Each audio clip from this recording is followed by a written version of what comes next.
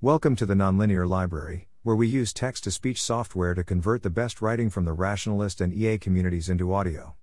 This is COVID March 17, 2022, the Rise of BA.2, published by SC on March 17, 2022 on LessWrong.Omicron has made its way through every major country except one, China. Its time seems to have come. As I noted on Monday, China had already locked down 60 million people amid rapidly rising case counts. Unlike previous rounds where China was able to fully take extreme measures only it could take but that held the promise of physically working, this round's efforts seem like the exact kind of hope that is not a strategy. They'll help to slow things down, sure, absolutely, but I can't find a physical model where they are enough. Things will get out to the rest of China, and locking down over a billion people Chinese style is simply not an option for any length of time. The resources are not there. Meanwhile, Europe and the United States are dealing with the rise of BA.2, which is overtaking BA.1. My estimate is it is 25% more infectious than BA.1, which means its raw number should indeed be increasing for now, putting us at risk for an additional wave. I do not expect anything that needs to be disruptive, and I expect little appetite for renewed restrictions, but we have indeed done stupider things many times. So it's not the best time to notice that it looks like the administration really is out of money for COVID-related things. The standalone bill to provide the funding seems unlikely to pass the Senate. We might actually soon be in a situation where the federal government can spend no money on either vaccine research, other pandemic preparedness, or even things like testing and treating the uninsured. Alas, the restrictions that do harm are not the interventions the government will find itself unable to fund. Executive summary. BA.2 is taking over for BA.1, perhaps resulting in a small new wave. China is probably about to be forced out of its zero COVID policy. A new highly promising therapeutic has been announced. Let's run the numbers. The numbers. Predictions. Prediction from last week, 170k cases, minus 25%, and 7,050 deaths, minus 22%. Results, 190k cases, minus 16%, and 8,609 deaths, minus 6%. Prediction for next week, 180k cases, minus 5%, and 6,300 deaths, minus 10%. Note, deaths excludes a minus 4,096 count in MA, and excludes 2,300 backlog deaths from SC. After predicting too many cases for a few weeks running now, I predicted too few. Part of that is the rise of BA.2, but the other half is adjustments from previous results causing me to doubt that our behaviors were adjusting as much as I expected to new conditions. It seems that has finally turned around. I expect both trends to continue, and we are probably near the local bottom. The lack of a further decline in deaths is getting increasingly weird. The implied CFR keeps going up, no matter what pattern of time lag one uses. I do not understand it, but at some point one's predictions have to fold even if there's no explanation of why. The number of reported tests is declining, but not enough to make us be missing that many more cases. My new theory is that these are mainly with COVID deaths rather than from COVID deaths, and the definition somehow includes anyone with recent COVID, so people who have actually fully recovered, who then died of something else, are being counted as COVID deaths. I haven't heard that expressed elsewhere, but if that's not true, then I got nothing. This number is too high and it does not make sense. Deaths. This isn't going to make more sense if I keep looking at it more. Something in the way this data is being tabulated is super fishy. Cases. Things are still declining in most places, although they have begun creeping up here in New York, which makes sense given that we had our peak slightly earlier as well. Otherwise, the uniformity of timing is remarkable. Europe, South Korea, and Hong Kong. Cases in Europe are up, and a common line is that Europe is ahead of us by a few weeks and represents America's pandemic future. Here is the situation now, with the USA on to show the contrast. For context, zooming out and adding Denmark, Hong Kong, and South Korea. There is real concern here. Cases in many places are going up again, including the average for all of Europe or the European Union. Notice that the United States peaked in a similar place to Europe overall, but is now dramatically lower. Even at its trough, Europe had 860 cases million/day and America is currently under 100, much less than every major Western European nation. For comparison, here's deaths, especially to note that American deaths are relatively high even now, although that will change. For whatever reason, current conditions in the United States are far more favorable in terms of spread than conditions in Europe. It seems highly plausible that BA.2 could be enough to make things in Europe importantly bad but not do so in the United States. Everyone talking about this will say the opposite, it seems, citing our vaccination rate, because COVID-19 is supposed to be a morality play, despite its stubborn refusal to adhere to the script. See the sections below on BA.1 versus BA.2 for more discussion, but I believe BA.2 to be 25% more infectious than BA.1. This is indeed enough to turn things back around and make cases rise again in Europe for a while, but the chances of things peaking substantially higher than the BA.1 wave seem quite low, and that wave was highly survivable. Thus, in Europe this looks like mainly a political battle. There will doubtless be calls to return to doing marginally effective but highly annoying prevention efforts, including many, like vaccine requirements, that have no practical effect on the relevant timelines. It will be important to push back hard against this. One additional note there is that I expect the war to help redirect people's need to do something in a more useful direction. It is a lot easier to avoid needless panic about COVID-19 when events have given something that, no matter your perspective on it, is very much worth panicking about, and also a very practical, very real humanitarian refugee crisis. If you want to do something good, there's something very good to do. Things in South Korea are mind-bogglingly out of hand. South Korea does test more than the West does, but still, my lord, that is a lot.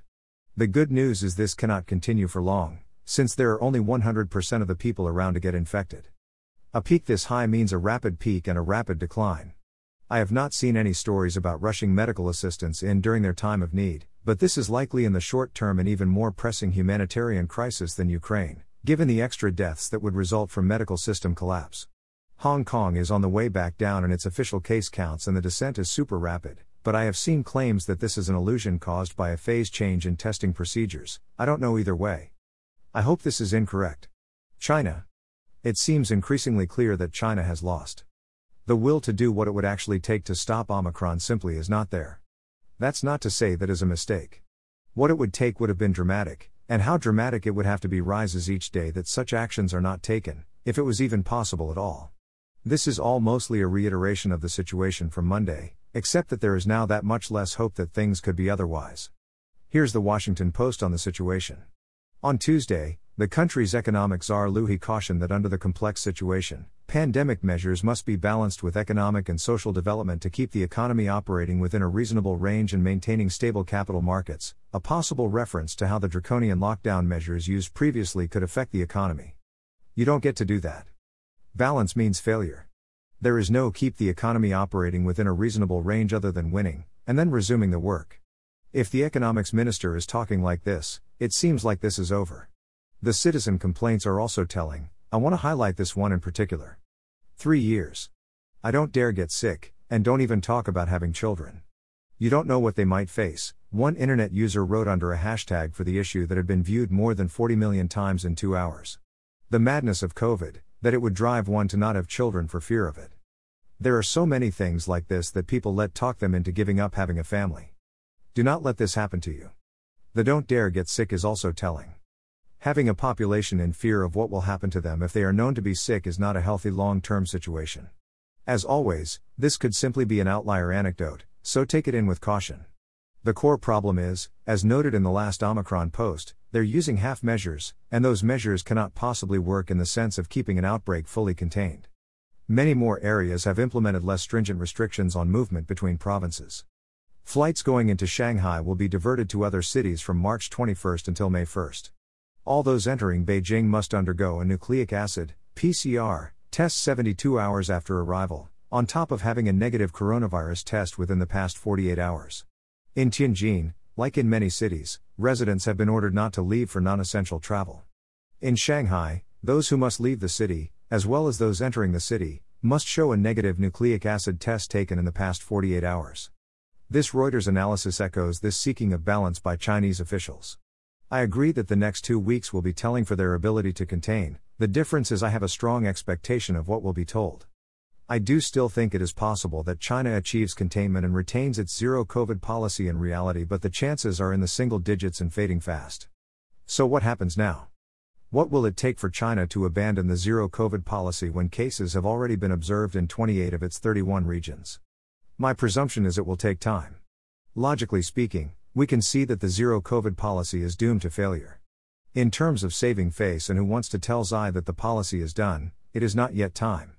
China's levels of cases are still extraordinarily low, and perhaps things will all work out. That is, of course, exactly the same kind of thinking of many in the West who tried such hopes and half measures. It stands in contrast to China's previous efforts, which were both very serious and surprisingly, to me at least, successful. What I don't know is how much time. What makes it sufficiently clear that China will pivot to doing its best to handle the inevitable? To implementing policies to flatten the curve and hopefully minimize how many people die, while keeping their economy from taking too much damage? That is indeed balance, but it needs to be balance that accepts that containment has failed. Then the next question is, once China gives up zero COVID, what happens next? The optimistic picture is that things work out like they did in Japan, or like Omicron in India.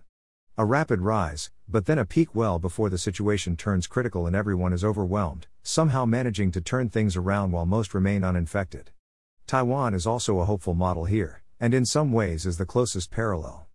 Hong Kong and South Korea suggest the other path. A very steep climb up fueled by an immunologically naive population, leading to a peak that no hospital system could handle, and a lot of deaths. I've seen reports that Hong Kong's peak in positive tests comes from a change in testing procedures as things were overwhelmed, and we won't know for sure until deaths start to decline again. Things look very bad. China's prevention policies under non-zero COVID will help determine which world they will live in, both official policies and private decisions. If they are in the bad worlds, then once things start to take off there will be urgent need to slow things down to give the medical system more time. China should hopefully be able to make unusually good use of time once they admit to the situation, being able to do things like construct hospitals within days. The key is not to jump the gun. Once it is clear you cannot maintain zero COVID, unless you're racing to secure medical supplies and other urgent matters and can get a big dividend from that, locking things down now, before the crisis arrives in earnest, is exactly the wrong thing to do. China, like everyone else, has a limited amount of capacity to impose restrictions on its people. Such moves are economically and socially costly, and require many resources that are in limited supply. This is very much a limited ammunition, don't fire until you see the whites of their eyes type of scenario.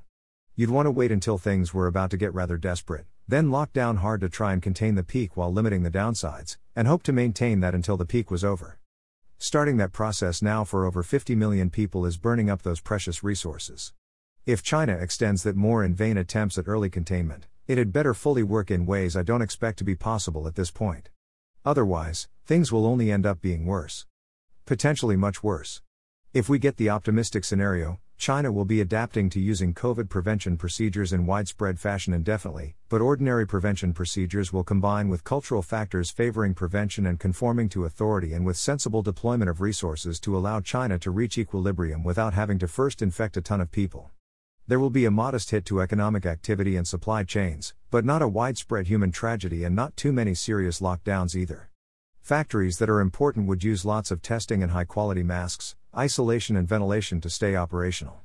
I think this is the less likely way for things to go, but it's definitely plausible, so I'd give it a maybe 25% chance once full containment fails. If that's not enough, there is little middle ground between that and a situation not as bad as, due to lower density, but centrally similar to South Korea or Hong Kong, which has the other 75%.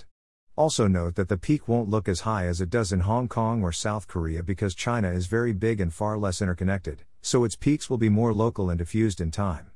Depending on ability to shift medical resources, this could be a big advantage in minimizing human costs, with different cities and regions peaking at different times over several months. This strangely suggests things like let the virus rip inside Jinan now while quarantining the city from the outside and rushing in treatments if you fully know that's the path things will take, but I presume this is simply impossible even if it was correct. I wish China all the best and all the luck in getting through this. There may be a midweek update if there is a substantial change in the situation. Great news, everyone. New therapeutic just dropped. From the people who brought you repurposed fluvoxamine, this morning we give you PEG interferon lambda. Original article. The Phase 3 Together study of Lambda is the second largest study to date of a COVID-19 therapeutic. Final analyses evaluated data from 1,936 patients, with 84% of patients having received at least a single dose of any COVID-19 vaccine. Final analyses using a Bayesian analytic framework showed Lambda highly superior compared to placebo on the primary endpoint, with a probability of superiority of 99.91%, surpassing the pre-specified superiority threshold of 97.6%. 50% risk reduction was observed, 95% Bayesian credible interval, 95% BCI, 23 to 69%, of COVID-19 related hospitalizations or emergency room visits compared to placebo in patients treated less than or equal to 7 days of symptom onset. 2.7% of patients, 916, who received Lambda were hospitalized or had ER visits through day 28, compared to 5.6% of patients, 1020, who received placebo. Risk reduction of COVID-19 related hospitalizations was observed. 42%, 95% BCI, 5 to 66%, risk reduction when treated less than or equal to 7 days of symptom onset. 60%, 95% BCI, 18 to 82%, risk reduction when treated less than or equal to 3 days of symptom onset. 1 COVID-19 related death in Lambda group, 4 in placebo group. Incidence of any treatment emergent adverse events was similar between Lambda and placebo groups, which were primarily injection site reactions. About PEG interferon. Lambda is a late-stage, first-in-class, type 3 interferon, IFN, that stimulates immune responses that are critical for the development of host protection during viral infections and has been well tolerated in clinical studies. Lambda is to be administered as a single subcutaneous injection so that it can be prescribed and administered at the first sign of infection or at first awareness of an exposure, potentially helping patients avoid severe illness that can lead to hospitalization and death. The biological frameworks appear distinct, so chances are this will be cumulative with the effects of Paxlovid, and the treatment appears well tolerated. If this indeed cuts risk in half again, once we have sufficient supply, it seems even more clear that we can shrug off additional waves. That's the catch. We have not yet heard anything about supply, so it might be quite a while before this has a major impact. Physical world modeling. New Omicron severity paper dropped. Paper. Lots of charts in the thread and in the paper, for the curious. All of this seems consistent with previous model. For kids, I'm ready to accept that relative risk to kids is higher because risk in adults is lower and risk in kids mostly didn't change, meaning they're somewhat less additionally protected in relative terms but still absurdly well protected. Mask study purporting to show that masks stop COVID spread in schools is bad. Really, really bad. Shows the opposite of what it claims, kind of bad. Criminal levels of bad. Seriously, this is super bad, only not as good. They had a response rate of under 1%. They looked only at secondary infections, when primary infections very much told the opposite tale. They therefore looked only at contact tracing claims, which in many places automatically excluded anyone masked assuming they could not spread COVID. Seriously, wow, if not updating in the opposite direction, you are making a mistake. An argument that future variants will have unknown random severity. I don't fully agree, as severity does play a big role in our reaction, but mostly true as far as it goes, assuming all such variants are naturally evolving. We did indeed get lucky with Omicron, again assuming it was luck. Thread about recombinants that might combine Delta and Omicron.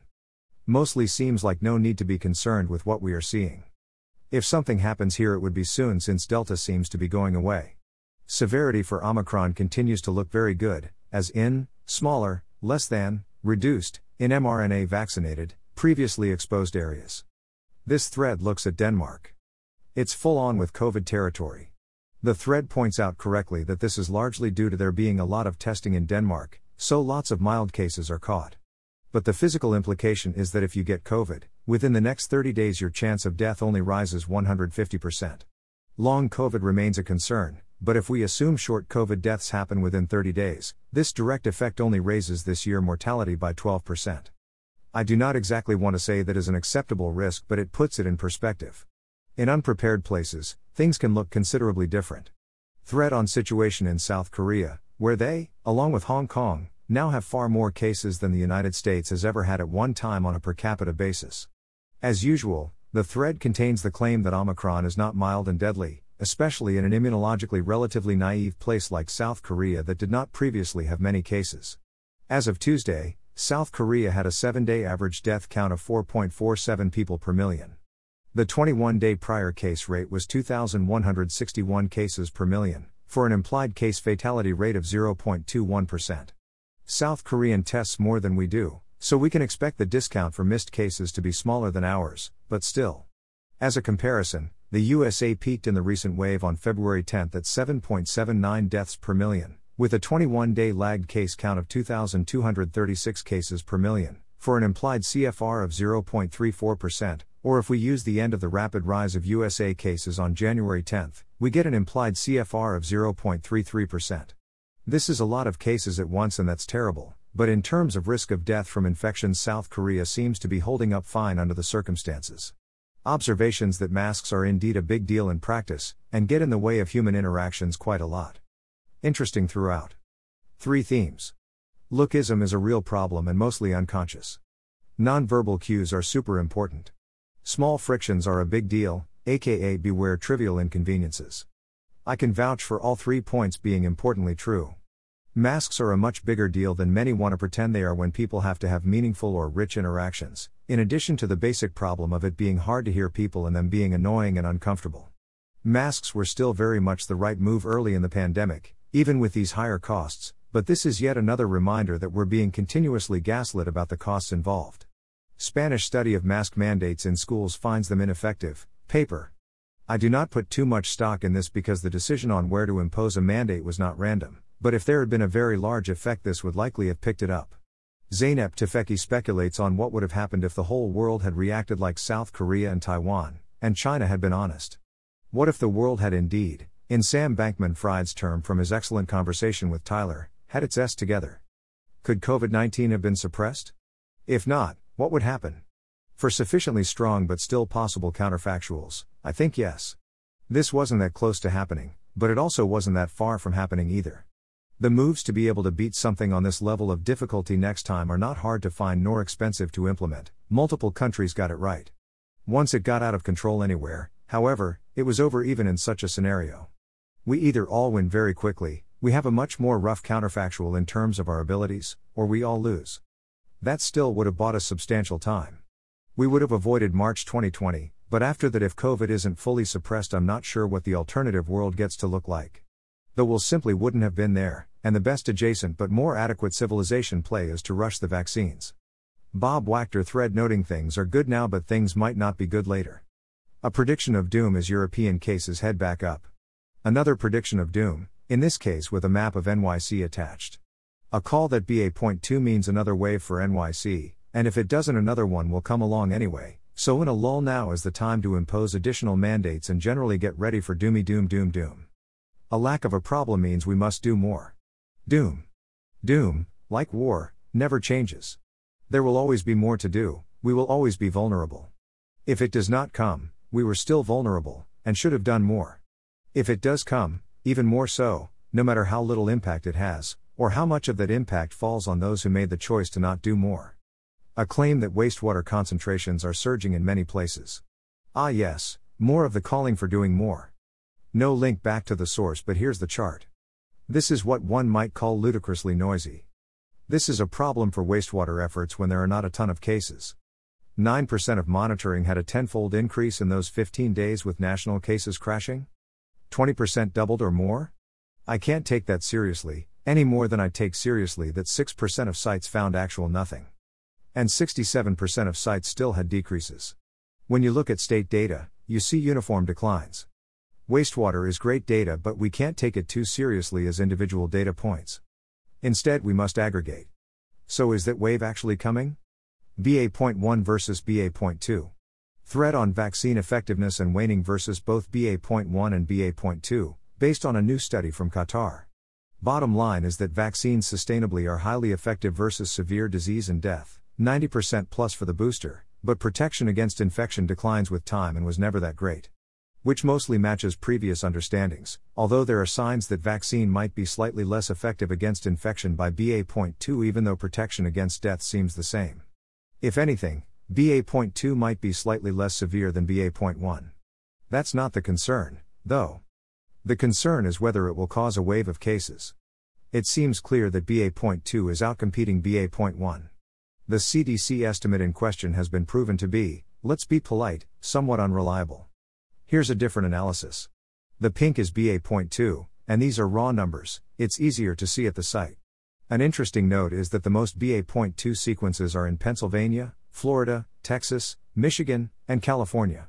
Obviously there's some size bias there, but there seems to be zero correlation between BA.2 sequences found and amount of decline in cases in the past week. If BA.2 was going to be a huge issue, you'd have expected to see this.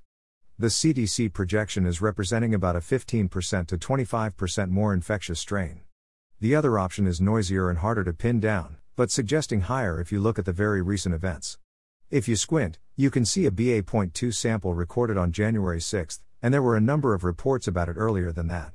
If we go backwards from 23% now with a 25% reproduction advantage every 3 days, which seems generous, then that would imply something like 0.2% of Omicron cases were B.2 on January 6.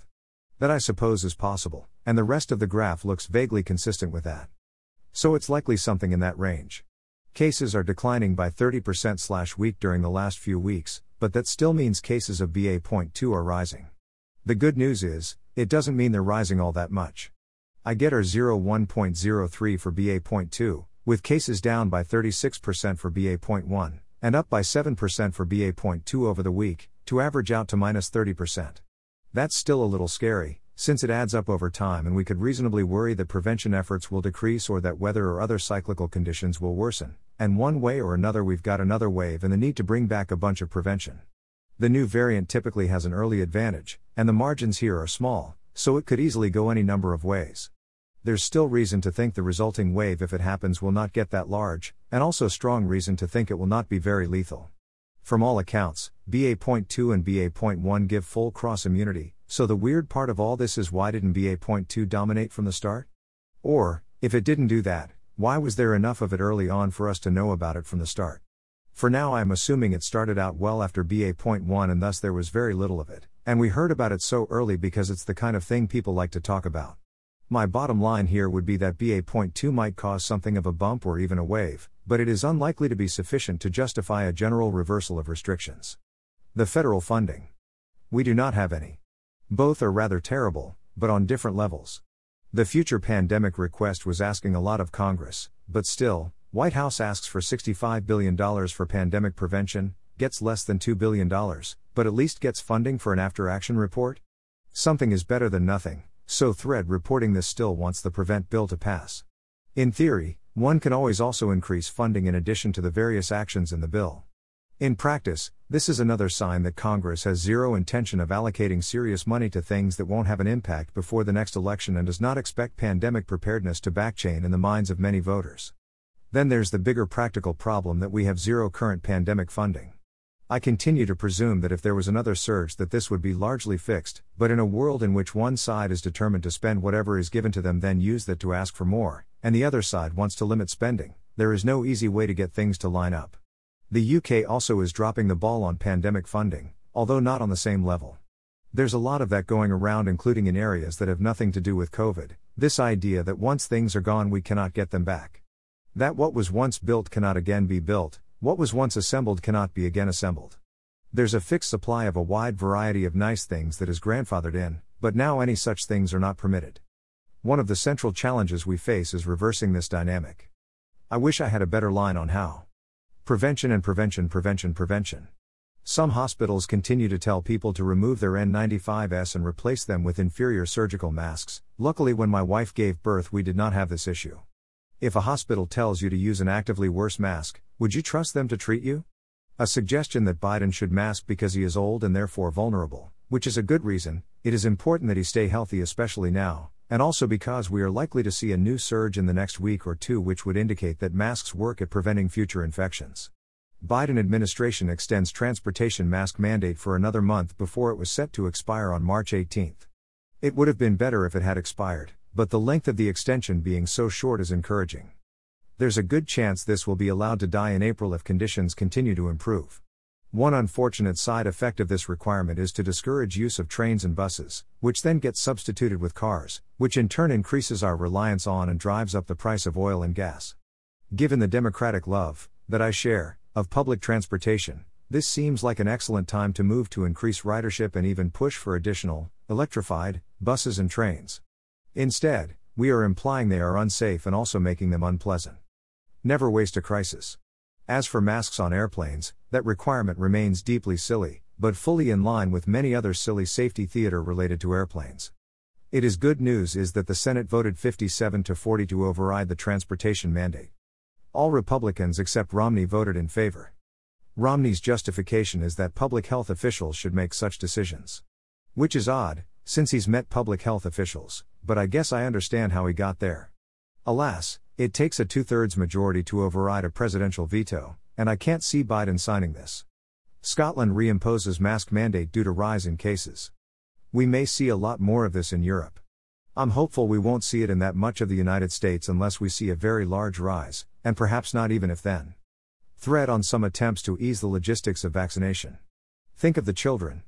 CDC data tracker had some very serious issues in need of fixing, which were then, at least partially, fixed this week, substantially reducing pediatric deaths.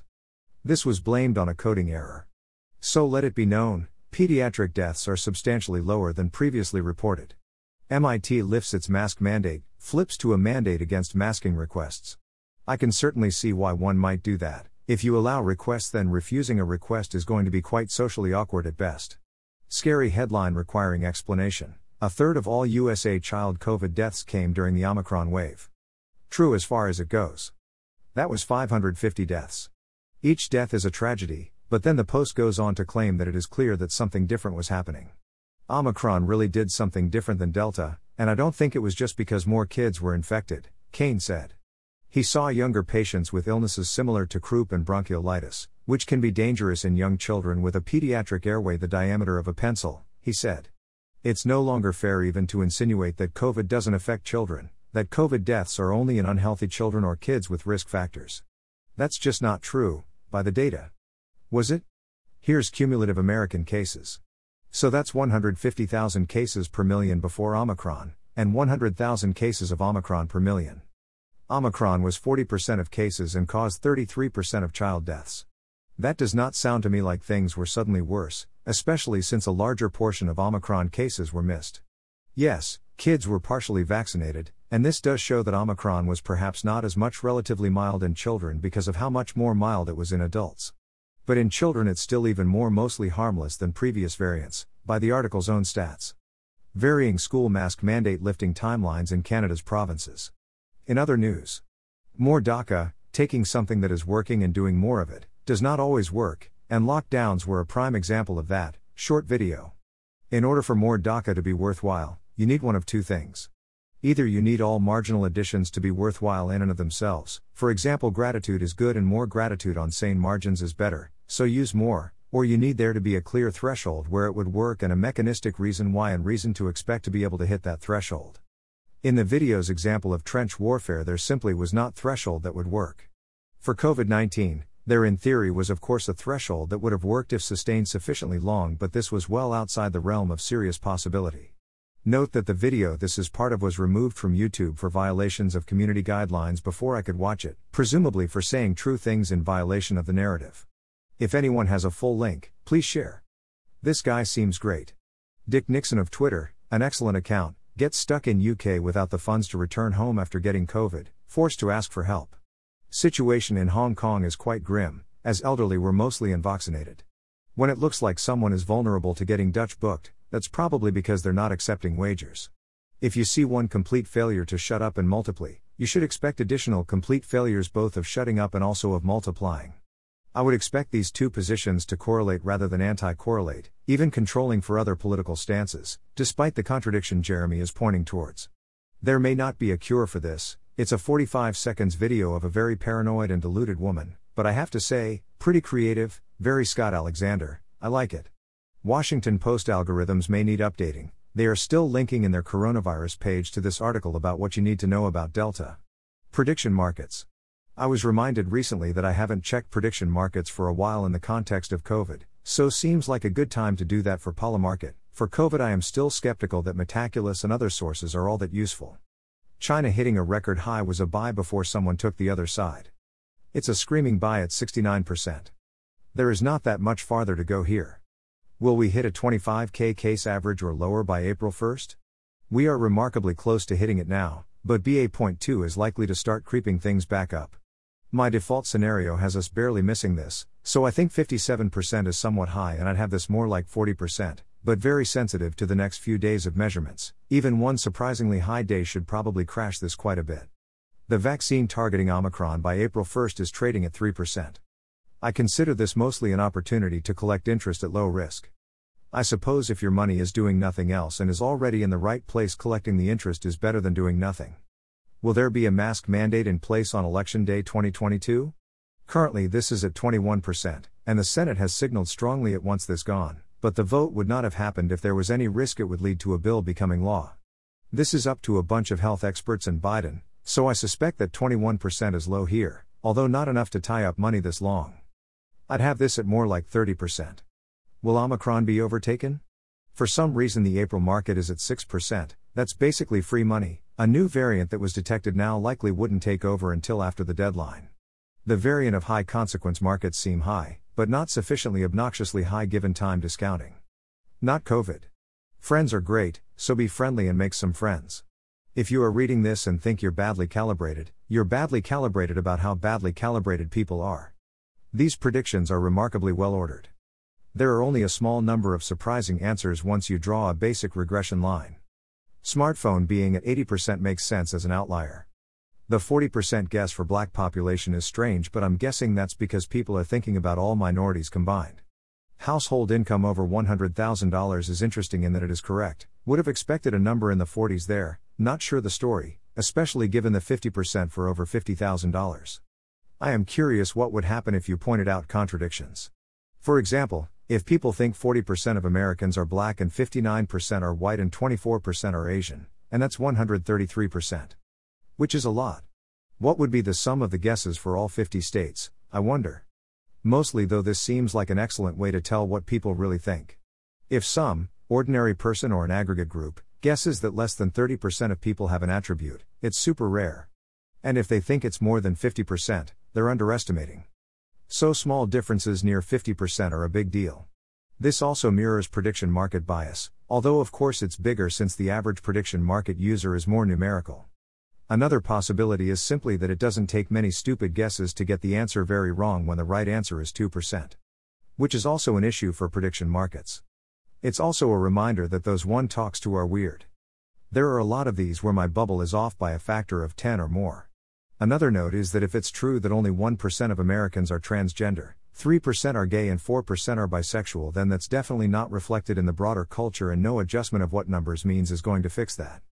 I'm actually highly suspicious that those numbers are that low.